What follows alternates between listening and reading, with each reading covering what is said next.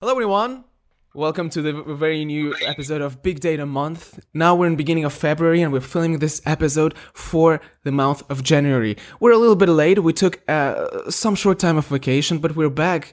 Also eager to share news and share our great mood with you.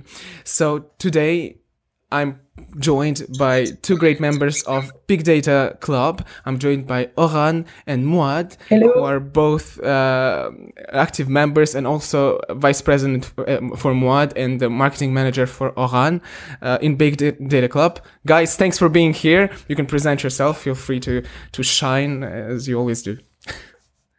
Oran, you want to go? So, I'm also in the cohort of the MS Big Data at ESCP, and I'm also doing finance at Sciences Po.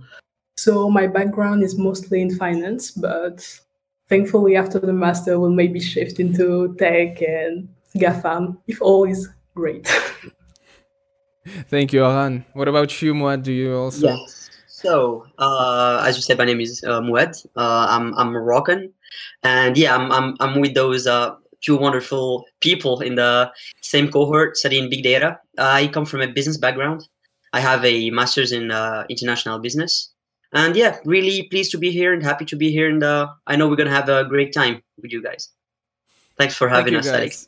Oh, it's my pleasure. So today, you know the drill. It's going to be all the same. We're going to start by first sharing the big data news for the month of January. We're going to discuss just arbitrary picked news that amused us the most. We're going to share what we think of it. We're going to discuss one news each this time. And then we're going to pass for our usual section, the job of the month, where we're going to discuss a job in a data-related field.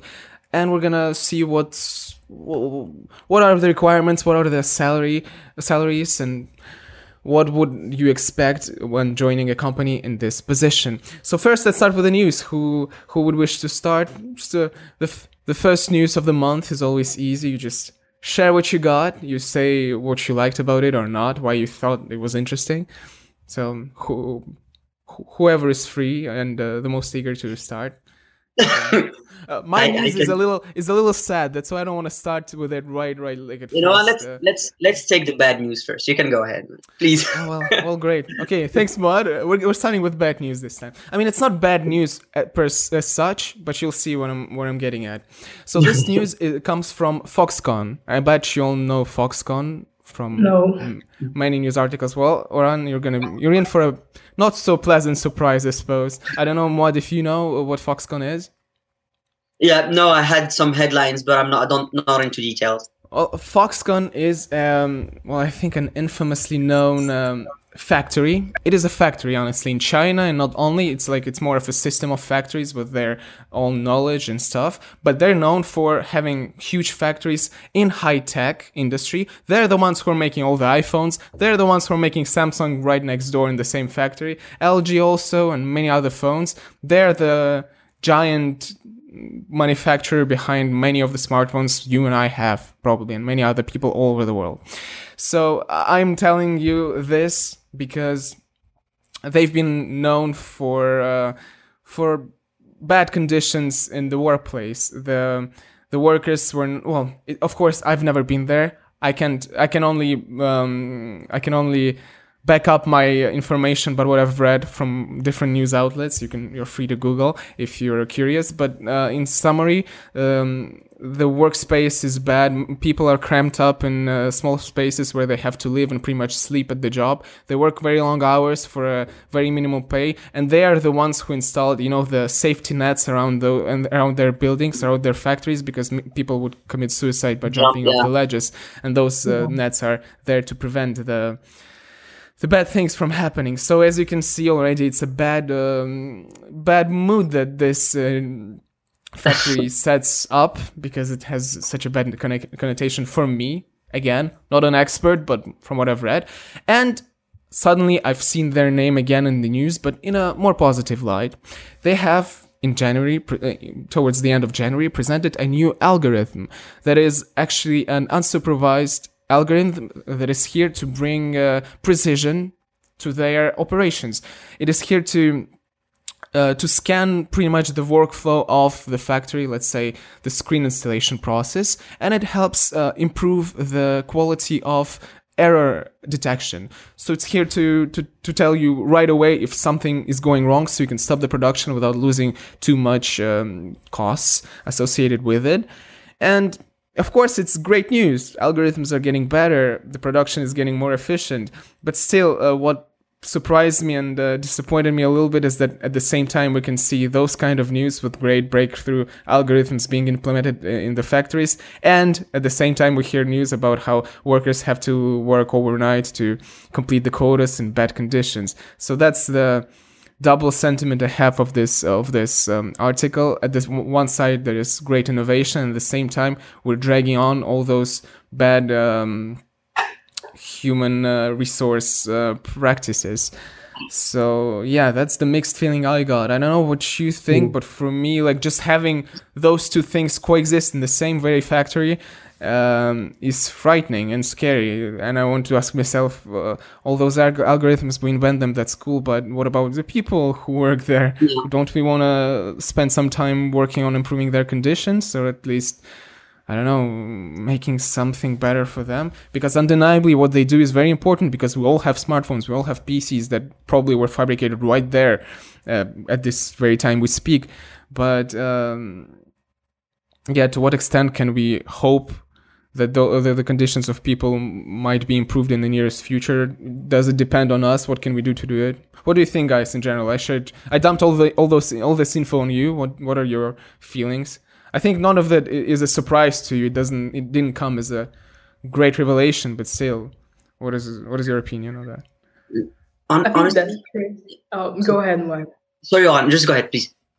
Please. I think that's crazy that they decided to put money on elaborating an algorithm to improve production when they had like workers that have bad conditions. And even if you just like help them or improve their conditions, they will do better. If you're a very cynical person and you only care about productivity, having happy workers and safe workers and workers that doesn't want to kill themselves will help the business. But they decided to put money on the algorithm. So I think it's crazy, and I don't know how we can improve that, because in the end, I think in these countries, unfortunately, the cost of labor will always be cheaper than having like good conditions of work. So how can you do that? How can we redistribute the price of a product to a more fair share for the workers?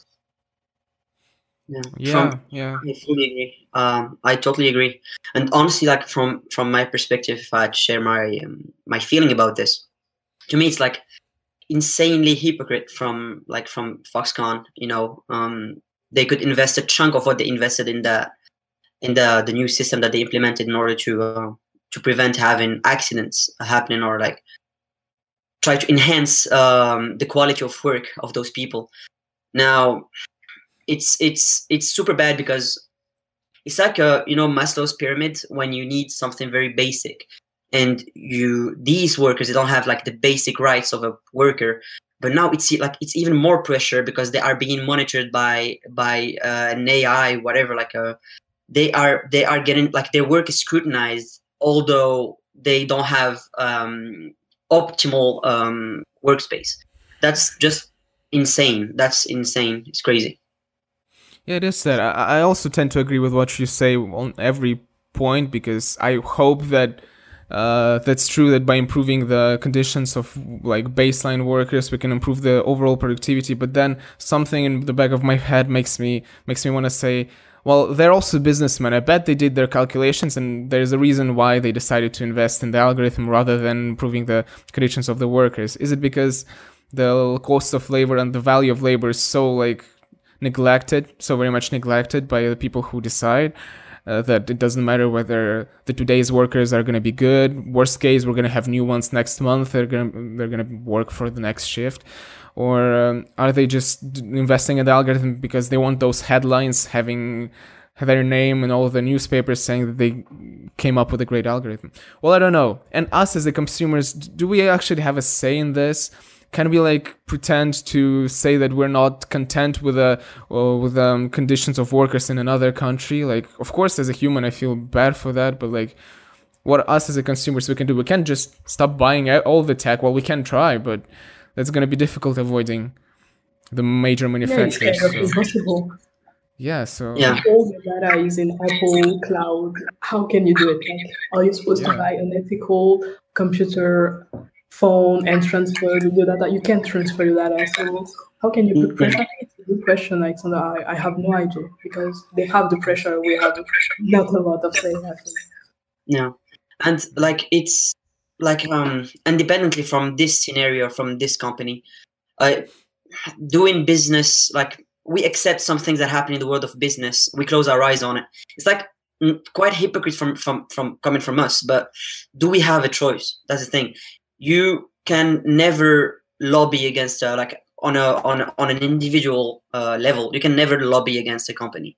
You can go for other phones like Fairphone or others that have like that are more eco-friendly, that value lives of people that work for them, but it can never be scalable to the point where it's going to put pressure on giants like Apple or Samsung or whatever. So do we have a saying? I don't know, but it just seems indecent. Like it's the indecency of it is insane because you don't have basic things. Now it's like you're turning the humans that you pay in misery into robots that whose performance is tracked on a continuous basis. You know what I mean? It's like stripping away the human side of those people. You know what I mean? Like they become just tools. And now even what makes them human, which is the margin of error, it is minimized to the maximum because they are being scrutinized and their performance is being tracked. So, but is there anything we can do? Well, no.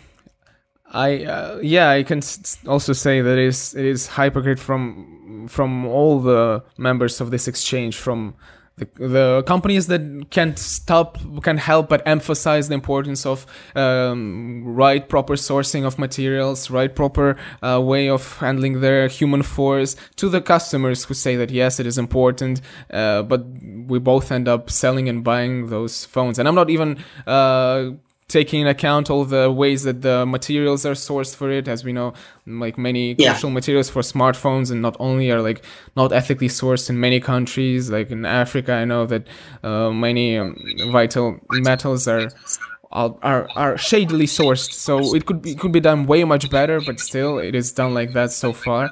And maybe that's an indication that there's still a growing big niche for ethically appropriate tech.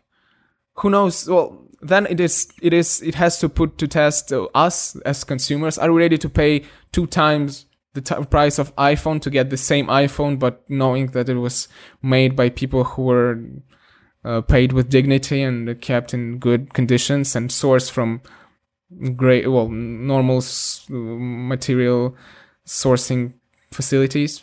I don't know. Yeah. I hope we can. I think there can be 2 approaches here. About the whole like double the price and everything. There's a brand I just found out about a couple of days ago. It's called Fairphone, and I checked the price of it. Because they do like small circuits for their materials. They are sourced locally, and it's fair trade. And I was expecting the prices to be at least 800 euros for a phone. It's around 300, 400. You know, it's affordable, and it's even called Fairphone. Like marketing, like it says a lot. Only the name.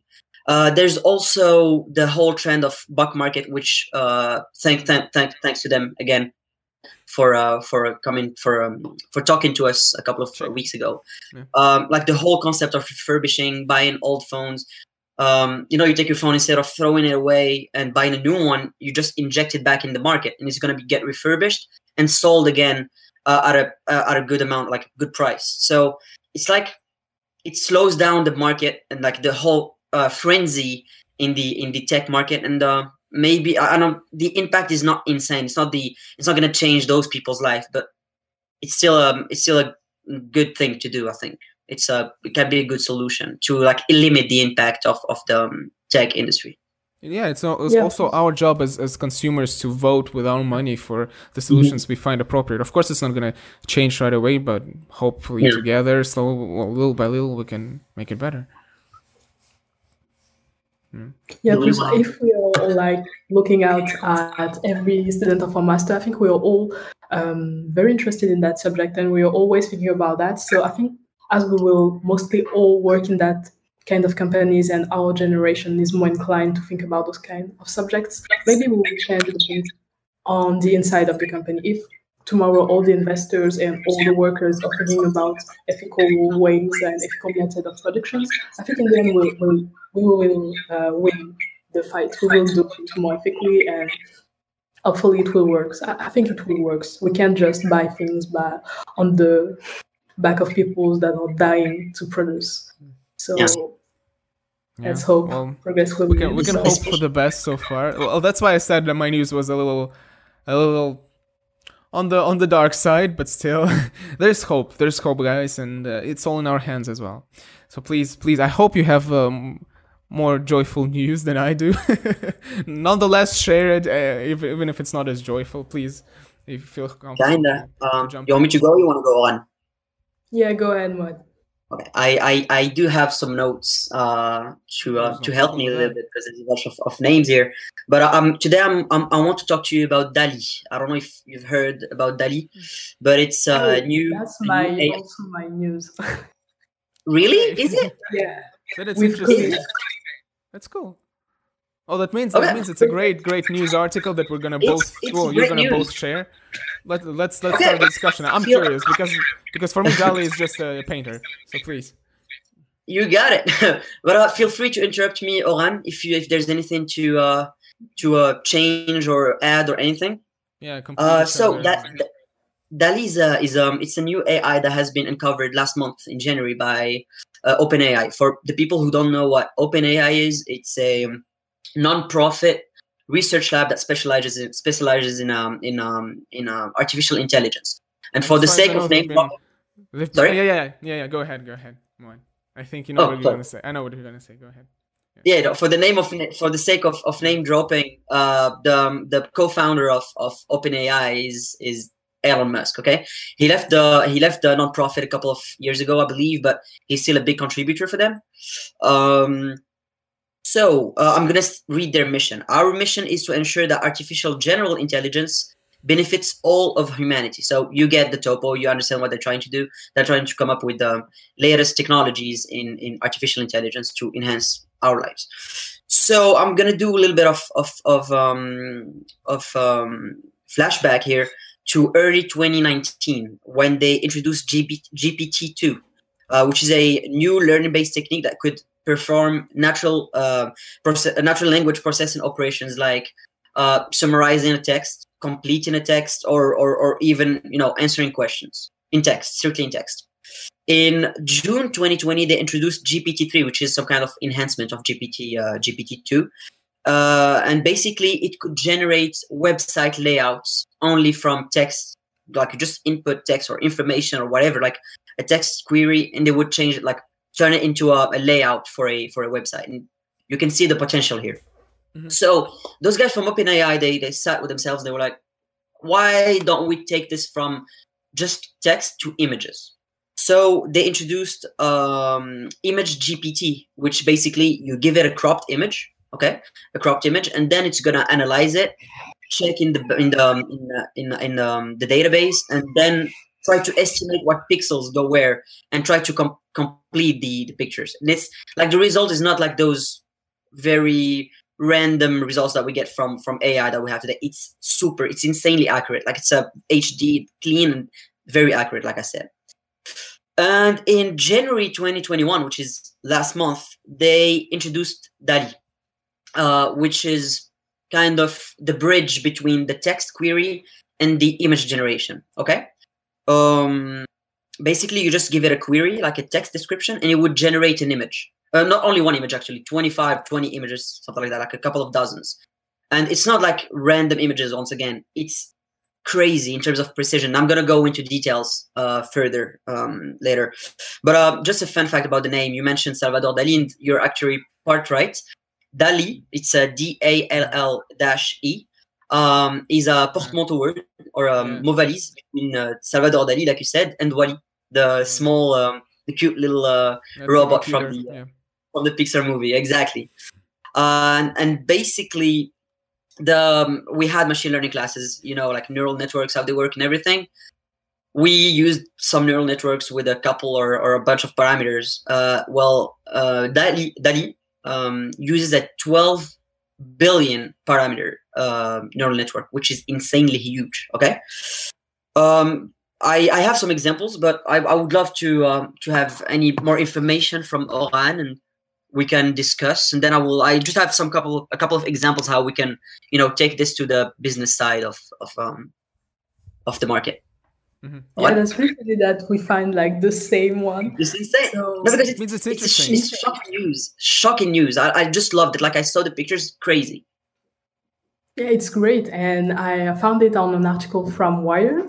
And I found it very interesting because the headline was, do you think like an algorithm, like the same algorithm can be useful for autonomous vehicles and for producing art? I was like, oh, okay, that seems very strange. So I read the article and I found it so cool.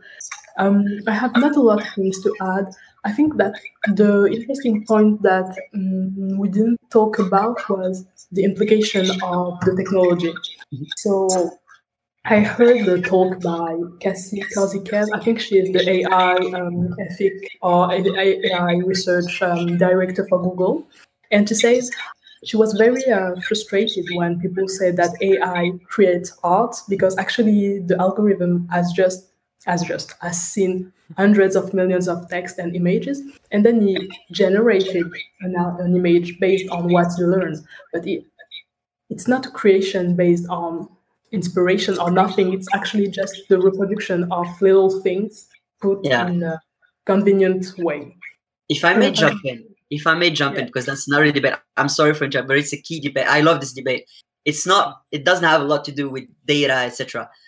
But isn't art like an inspiration of other art that we've seen before? Like, is anything new? Like the matter or the way to do it can be new, but the material that we use or the inspiration or the ideas that we use, it's just I don't know. We built up ideas from ideas that are around us. It's just another debate that we can have some other day. But I don't know. I don't agree with this lady that said that. I understand your point. Yeah, we're all actually inspired by a lot of things, but I think that what she meant was that we are inspired by so many things that we can't process them all, and we actually made a synthesis of what we were able to understand and things that we learned and other things like memories, and then we created art. And we created art not because we wanted to sell it, things like that, but we created because it had a sense in itself. And I think AI, in that point of view, is not creating art because it has a meaning, and a human said, okay, you will see those images with those parameters, and then you will generate one thing that I will ask you to generate. So it's just putting pieces of a puzzle together. It's not creating the puzzle. I think that's the debate, but I agree there is a argument. It's funny that since the very first episode of Big Data Month, we're constantly having a debate on what is art and can AI create art. I like that we're keeping this tradition alive and well, because it's a thing that interests us. Yes. I agree with both of you and with the lady. I don't know exactly what art is. It's difficult to define even for the artists themselves. So as long as I enjoy it, I call it art. I don't know. I think it's my simplest and positivist point of view on all that. I don't know if you think it's correct to enjoy it, even if it's ambiguous whether it's art or not. But I understand the two perspective, like the perspective of Oran that says, like, I think I understand what Oran says, like, you need the human touch in it, and I'm not talking like that touch, like the empathy, the human feelings. That's something that an AI cannot have, or it can mimic, but not in a human way or humane way. That makes sense. But like from the person who perceives something, who doesn't matter who made it or what made it or how, if it conveys a message to you, it can be considered art. It's all about perspective. Like, as long as people enjoy it, that's what matters, right? Exactly. Yes. Well, at least that's the positivist approach. We don't know where the truth lies, but hey, we're trying to see good things in whatever comes. Exactly. after your news, right? Yeah. Also adding a little thing. Yeah, OpenAI is also a famous project. I know that they were the ones who kind of developed.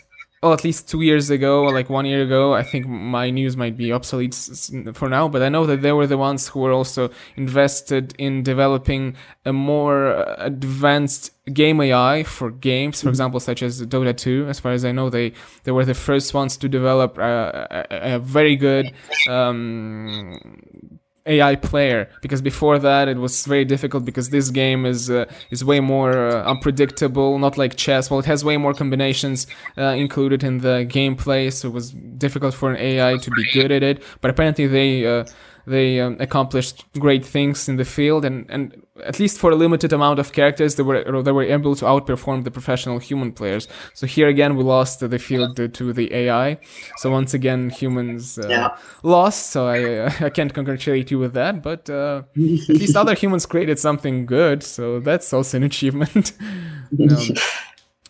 I agree. So go ahead, Mod. You wanted to share the examples, like some precise examples? Just the one that really, it was the first one that I saw. If you want to Google it, Google images and type avocado chair DALL-E. It says it all. It's insane. It's 25 pictures of different shapes, different designs. It's insanely accurate. They look real. That's the thing. I think Oran would agree with me, but they look real, and it's something just generated from what DALL-E knows of an avocado and what it knows of a chair, and it mixes them, and it's not. You saw it? Are you talking about the collage of avocado chairs? Exactly that one. That's the results. It's the image is generated. It's insanely accurate. Can you see it? Big Data Month is a very innovative podcast. That's why I'm displaying this picture right now. Oh yes. See it. Hope you can see it. Well, at least now. Wow. So you're telling me that DALL-E was tasked with drawing both avocado and chair at the same time, and it came up with this?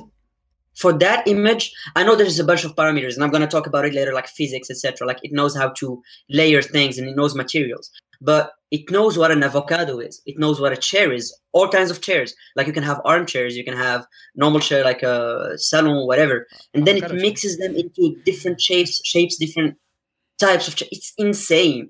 I think that's why we both have the same news. Yeah. I wanna buy it now. It looks like a legitimate art piece thing that you can buy like, somewhere. From a design perspective, it's great.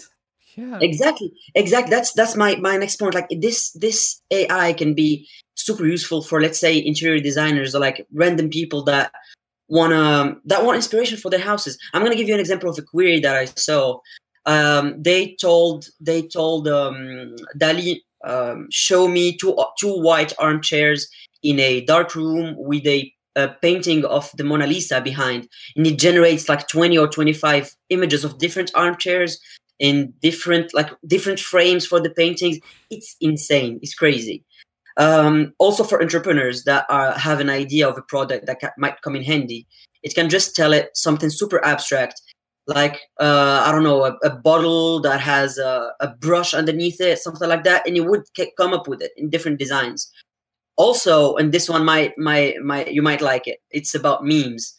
If a meme lord has an idea of a situation, they can input it, like do the query on DALL-E, and it would return an illustration of it. That would be your own template, with your own idea and everything, and it will be unique with different designs again. And you can even specify the time. Is it day or night? You can specify the materials.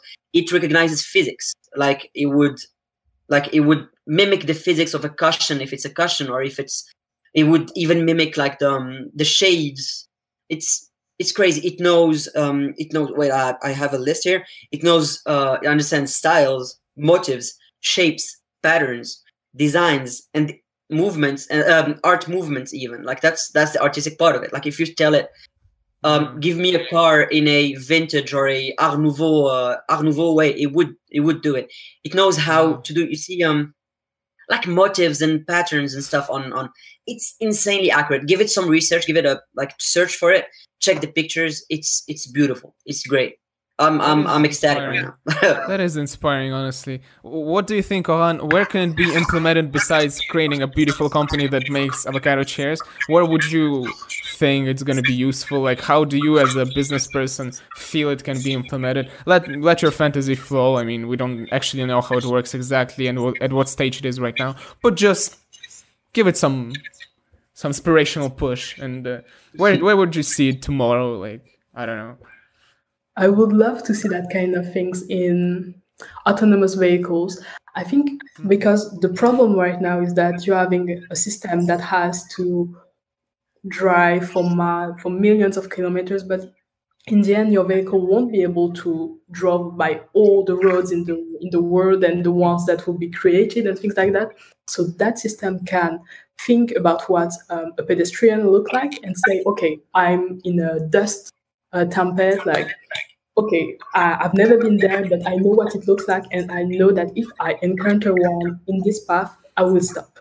So it's the thing that that the system can be put in uncertain conditions and actually react on a predisposed way. Like it will do the right thing, but it will not really be trained in that settings. So it's kind of great. And also in healthcare, maybe like right now with the COVID, it's always evolving in different ways. Imagine if we could put the COVID genome, I guess, or the COVID like composition in that AI. Would it be capable of saying, okay, COVID could be in 10 different ways, and maybe that will happen. So, okay, let's prepare, let's test the vaccine, let's see how they will react to that. I mean, it's crazy to think about all the applications that could be used on that from every industry. I mean, you're actually putting eyes in a system and telling it what to do after. So you can create robots, you can create anything. It's crazy. Yeah. I mean, it's a great invention, and they aren't really willing to commercialize it right now. They are saying, yeah, it's not the business model. That's not our things right now. So they aren't sharing all the model right now. It's just a little part. You can do a lot of things with it. But the day they will do it, it will be very interesting. Even in terms of toys, like, can it be able to predict some random person doing a terrorist attack? Yeah. Just to bounce back on what you said about autonomous cars, I don't know if you remember, guys, but we had the knowledge bite a couple of months ago about digital twin. And if you couple the technology of digital twin, because digital twin, it takes into account physics, but like it's the parameters that you enter to it, and it mimics whatever happens in real life. Like like let's say you have a plane, instead of doing crash tests with a plane, you do it with like on digital twin. Everything is digitalized, and everything has the like real life parameters. If you couple this with this technology, and you really give it like the whole knowledge of DALL-E, that can be insanely accurate. It would solve so many problems, and it can be adapted for cars, for planes, for trucks, for a lot of stuff. It can be crazy. Yeah.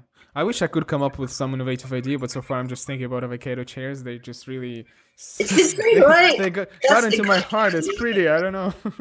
It's pretty cool. Nice. Even, like, if you just tell somebody about the whole DALL-E, like you give it something and it generates an image, they would never imagine it would render it to this standard of quality. It's insane. Yeah. Oh now I'm thinking of developing... Yeah, go ahead. Please go ahead. An example of... Can you imagine a knight, like a little knight in figurines, a toy, like toy size, but made of spaghetti? I mean, it was weird, and they actually did that, and it was perfect, like the perfect representation of what it could be. Exactly. Like, I think even us could not imagine it. We know what spaghetti is, and we know the little toy and everything. There are two examples that really like to stay with the absurd examples. There's one about a baby manatee, like the big animals, but a baby one, walking a dog, but it's wearing a suit, and it gave like 20 baby manatee in a suit walking a dog. You have this, and you have turtle giraffe. Like, it knows what a turtle is, it knows what a giraffe is, and instead of having something ugly, it's actually a beautiful animal. Honestly, it's like a turtle with a long neck, like a giraffe, and the spots. Pretty cool. But it's crazy how accurate it is. Insane. Okay, Yeah, like the crazy DALL-E. thing is that it makes something that has a lot of sense, like much more sense than what we can imagine. And I don't know how they did that. Because you can say, okay, I want to see one tree and one like mug. Okay, I can do that, but combining both into one single object that has sense, I Yeah, don't know how you can do that. because what we know what they are individualistically, but like because we know like a tree, we do that with like it's a tree. You know what I mean? You know what it is. And then you have a mug. You know what you do with the mug? You drink coffee. But like because we have this whole background of using the object. We don't just see it as object. We see it as something useful that can be used like this. So we don't see how it can be useful to us. So we cannot imagine it. But on the other hand, you have a machine that knows what those two things are, what are their physical limitations, and how they can be combined. So it comes from I don't know. Like it's even beating us at imagination. It's insane. It's overwhelming. I agree. Yeah. Yeah. Crazy. Wow. Well, that's good news. I'm happy to hear. Thanks, thanks, guys. It's really great. Yeah, avocado chair. That's my new dream design so far. But no, that has great implementations other than creating very avant-garde-ish furniture. I bet one can even develop a game with assets fully generated by something like DALL-E. Patent pending, by the way. If you want to do it, at least contact us or feature our podcast somewhere. But no, that's great. That's amazing. I mean, I'm happy to hear that those things happen. Thinking about it, like if you're a comic book designer or you want to write, like you don't have the artist, like you don't know you know how to write, but you don't know how to draw the bubbles, like the whole thing, the strips. You would just tell it to generate you the images, and then you just print them and you put your text. Like it's infinite. Like in terms of users to human beings, it's infinite, and this in total line with the mission of OpenAI. So it's just great for us. It's gonna make life so easy, I think, on a lot of people. That's amazing. Yeah, and it's overwhelming also. But if you have something else to add, don't hesitate. Otherwise, we can pass to our conclusive part of this podcast, to the Job of the Month podcast, where we're gonna quickly overview a small job. I don't know if you're done with DALL-E, because we can go talking hours and hours about this great technology. I bet, because there's many examples, many interesting ways we can think of putting into use. But well, go ahead and Google it up if you want. Also, all the illustrations, we can't show you all of them right now, but they're worth seeing, I bet. Yep. Yeah. So okay, we can so far pass to the Job of the Month section. It's gonna be a short one, because this month's Job of the Month is data consultant. Have you heard of this job? What do you think of it when I say data consultant? Just close your eyes, imagine the data consultant, and tell me, what do you think he or she does on a daily basis? What is it? Why is this person having money? What do you think is the secret thing that they do behind their closed doors in their cabinets? I have a story maybe that can help. When I was in finance, in asset management, we actually had a lot of data that we never used because no one knew how to use it. And, there is only like old people in finance. So it was very difficult. And the project was to actually use the data to not be forced to redo the data. Like when you have a contract, you have to write it, and actually all contracts look the same. So you could just use the previous data and send it. It would be perfect. But no one did that. So I think a data consultant could be the one seeing data as a real resource other than like a wasteful resource, and turn it into insight and turn it into value for a company. Because the company is not trained or doesn't have the culture or doesn't have the skills to do it. I think that's, in my opinion, that would be that. Yes. Mm-hmm. Yeah, that certainly has something to do with data consultants in general, their job. That's great. Yeah. What do you think, Moad? What do they do, those people? I think that it falls under the umbrella of digital transformation as a discipline in general. It helps. I think they like digital transformation in general. You just go to a company and you help them implement something new. And I think a data consultant is somebody that does it, but from the perspective of data. And it would be not only infrastructure, not only the technology. It would be also, like Oran said, like the people. Try to see how people will accept the change and how they will integrate the change and accept the new ways to do things, but for data only. So I think it would be somebody who would help implement a new system for data collection, for data cleaning, and how to take advantage of the data for make it more I don't know, approachable to the old people from finance. Yeah. For example, that's a great way of showing how it's done. So yeah, in general, right now I'm going to be speaking about data consultants, but from the point of a Parisian student. So I'm going to be concentrating on the positions of data consultant interns in Paris or Île-de-France region, which is around Paris and Paris metro area, and I'm gonna tell you a very aggregate, a very summarized picture from what I've got, from reviewing many different options and offers of data consultant positions. So, a data consultant is a very vast field. Well, being a data consultant is something undefined, because a company can be even specialized in a sector. For example, I'm a data consultant in finance, as for example Oran mentioned before, because I not only have to have skills in data, but also in finance, because people don't necessarily have them, and just knowing the numbers, algorithms is not enough to understand how you can apply them to a very specific finance-centered question or problem. So yeah, this is the first point. Data consultants are usually specialized in something. If not the whole company specialized, that then inside of the company they have different people specialized for, let's say, e-commerce or factories, like real life industrial factories, or finance or something else. So yeah, it is a specialized job. So there's not one unique profile of a data consultant that would fit all the gloves. You have to have some knowledge in some field at some point. At least you have to be striving to develop a niche in yourself, because data science and data consultancy is a complicated field. You can't be good at all of it all at the same time, or unless you are maybe an alumni of MSc Big Data Business Analytics and ESCP, like us. Yes, but otherwise you would have to choose a field to specialize in. But as an intern, you're not really required to know very well the field. Everybody understands that we're young and we're young graduates, but still having some interest in one field is of course a bonus, and that's why we don't have a set list of requirements. Like from the technical point of view, some jobs demand very precise technical knowledge.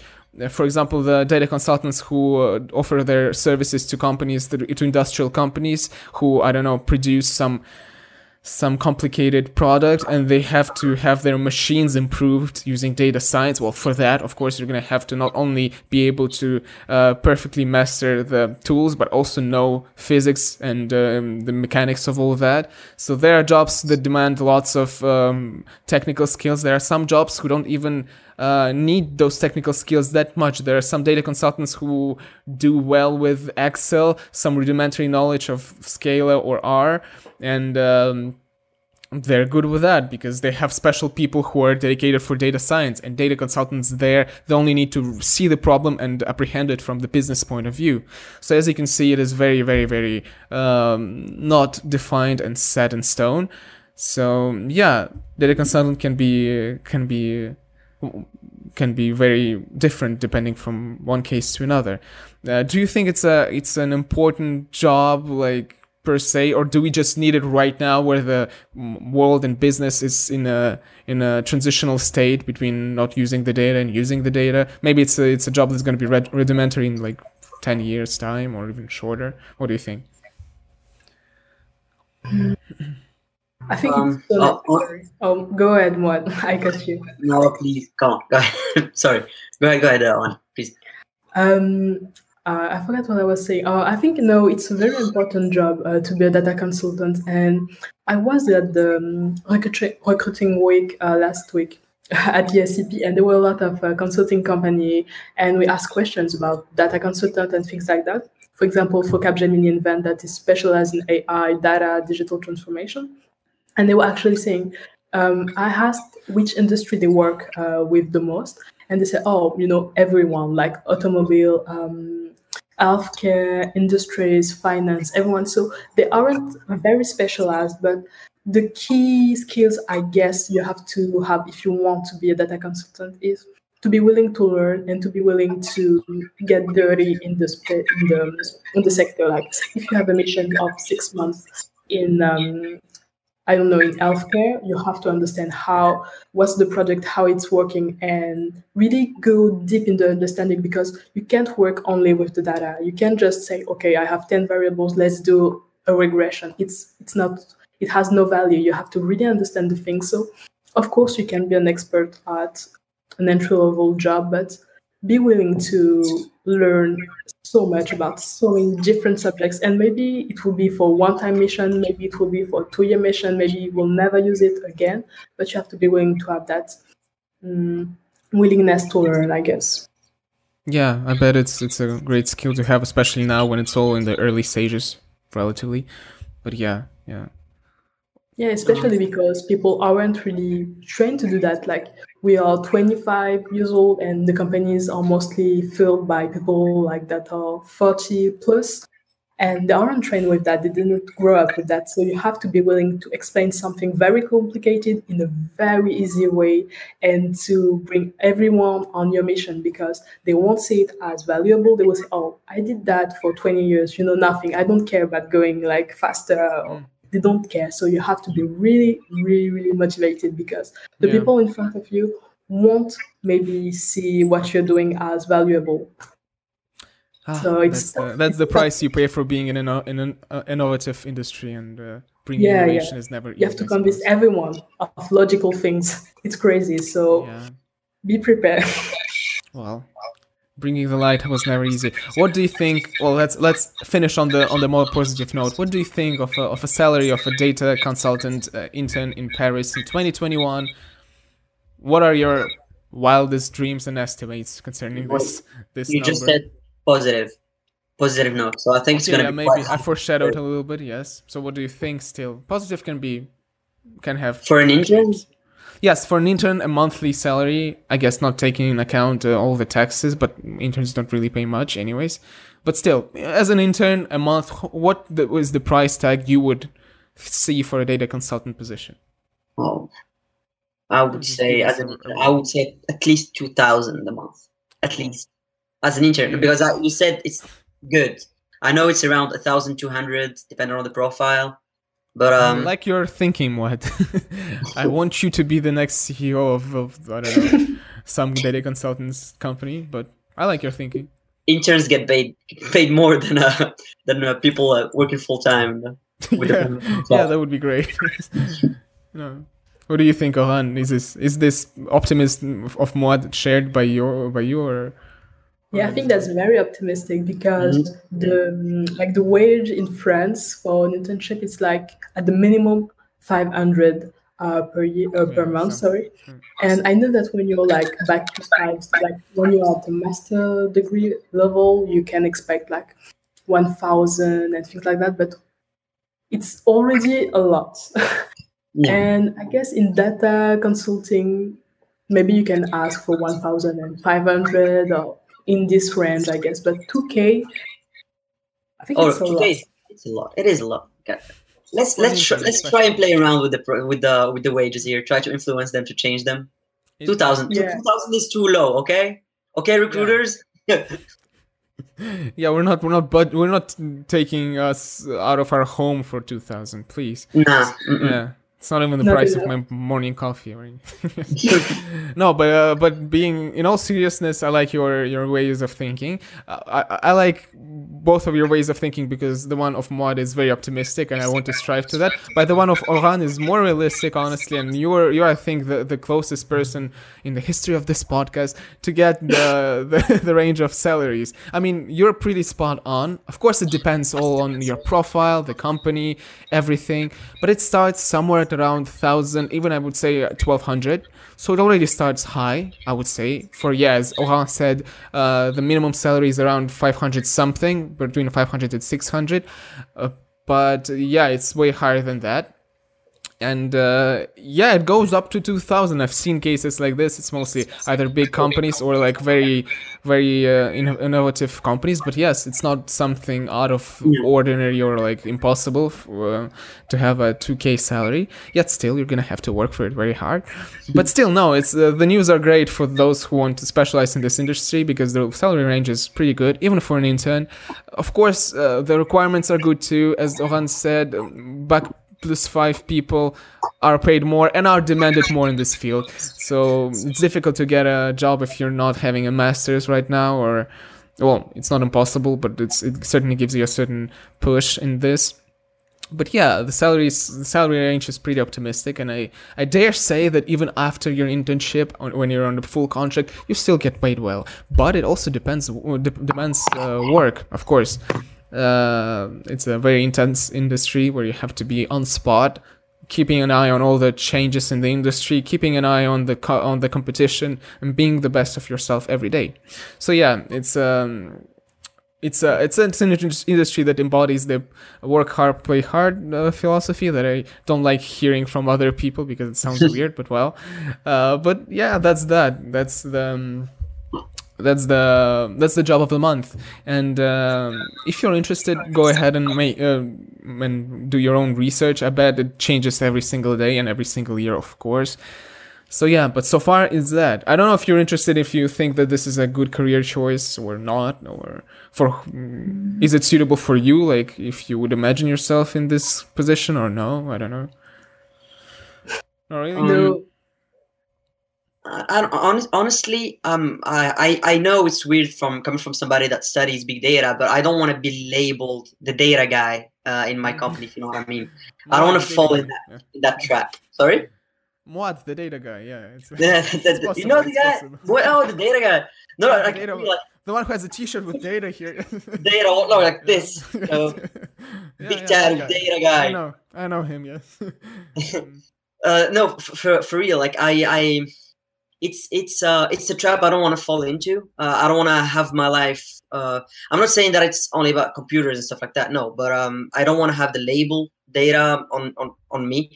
I joined this program because I was thinking about leveraging marketing and strategy using data instead of just being a data consultant and working with data for people. I want to be the one creating value with data, and I think that from the moment you have a background, let's say in business or finance for you on, and you get this new dimension which is data oriented, it's a big plus that you're going to use to leverage, and that's something that people should start doing. You should be aware of how data works and how to leverage it and how to take advantage of it, no matter where you come from.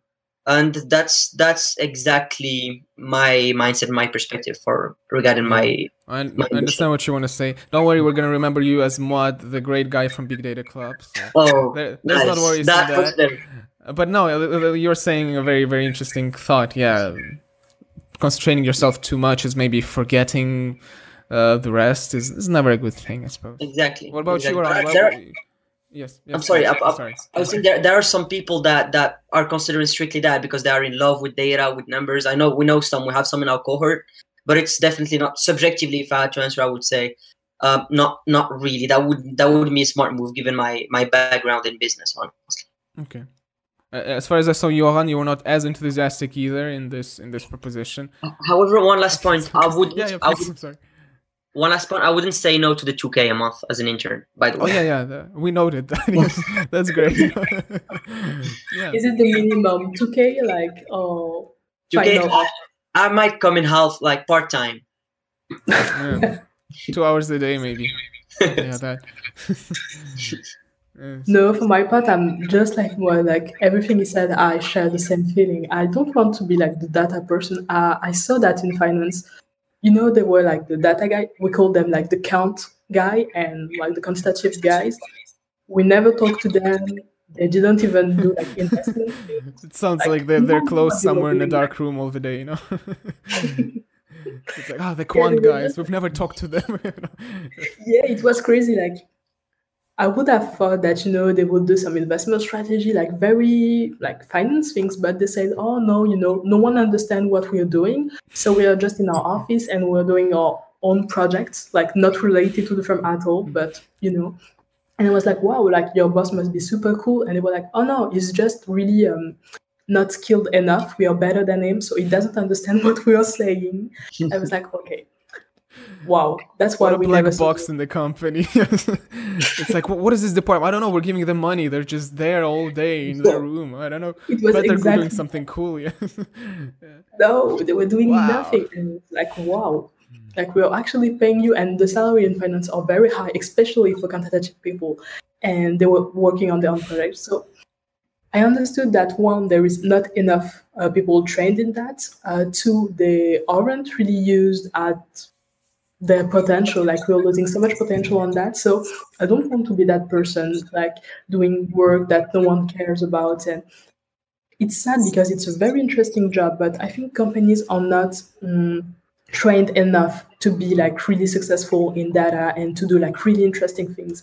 I mean, we all want to do algorithms. We all want to do like neural network and really dig deep in the algorithm. And no, for now, they're just like at understanding what data they have to clean it. And it's not the funny part. So I think I'll go like in a tech company where you don't have to explain the logic of data, where you don't have to say, oh, we really should do that. And people will say, yeah, never mind. They will actually say, okay, let's go. Let's do that and work on the project in itself because you want to improve one part or another and not just clean data all day.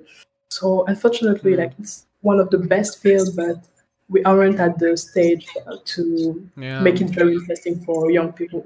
Well, Maybe I think, in 5 years. I think it comes from the fact that, there's not enough people, especially in the higher positions, that are aware of data. So, they're just paying a department that they hope is going to do something for them. And that's it.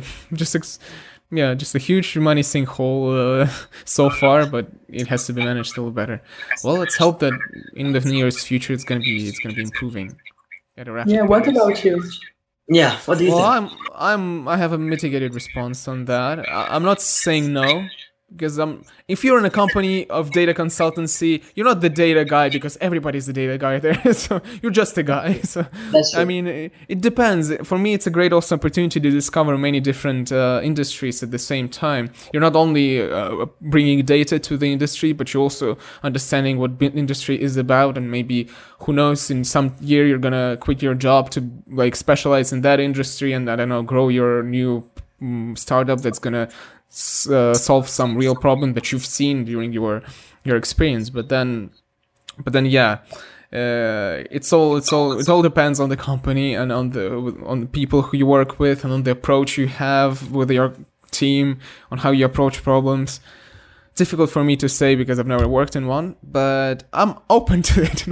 Yeah, definitely it's a possible way of evolution after this master's. So you should apply to Capgemini Invent. They were really looking for ESCP students, and they are working in very interesting data fields and various industries.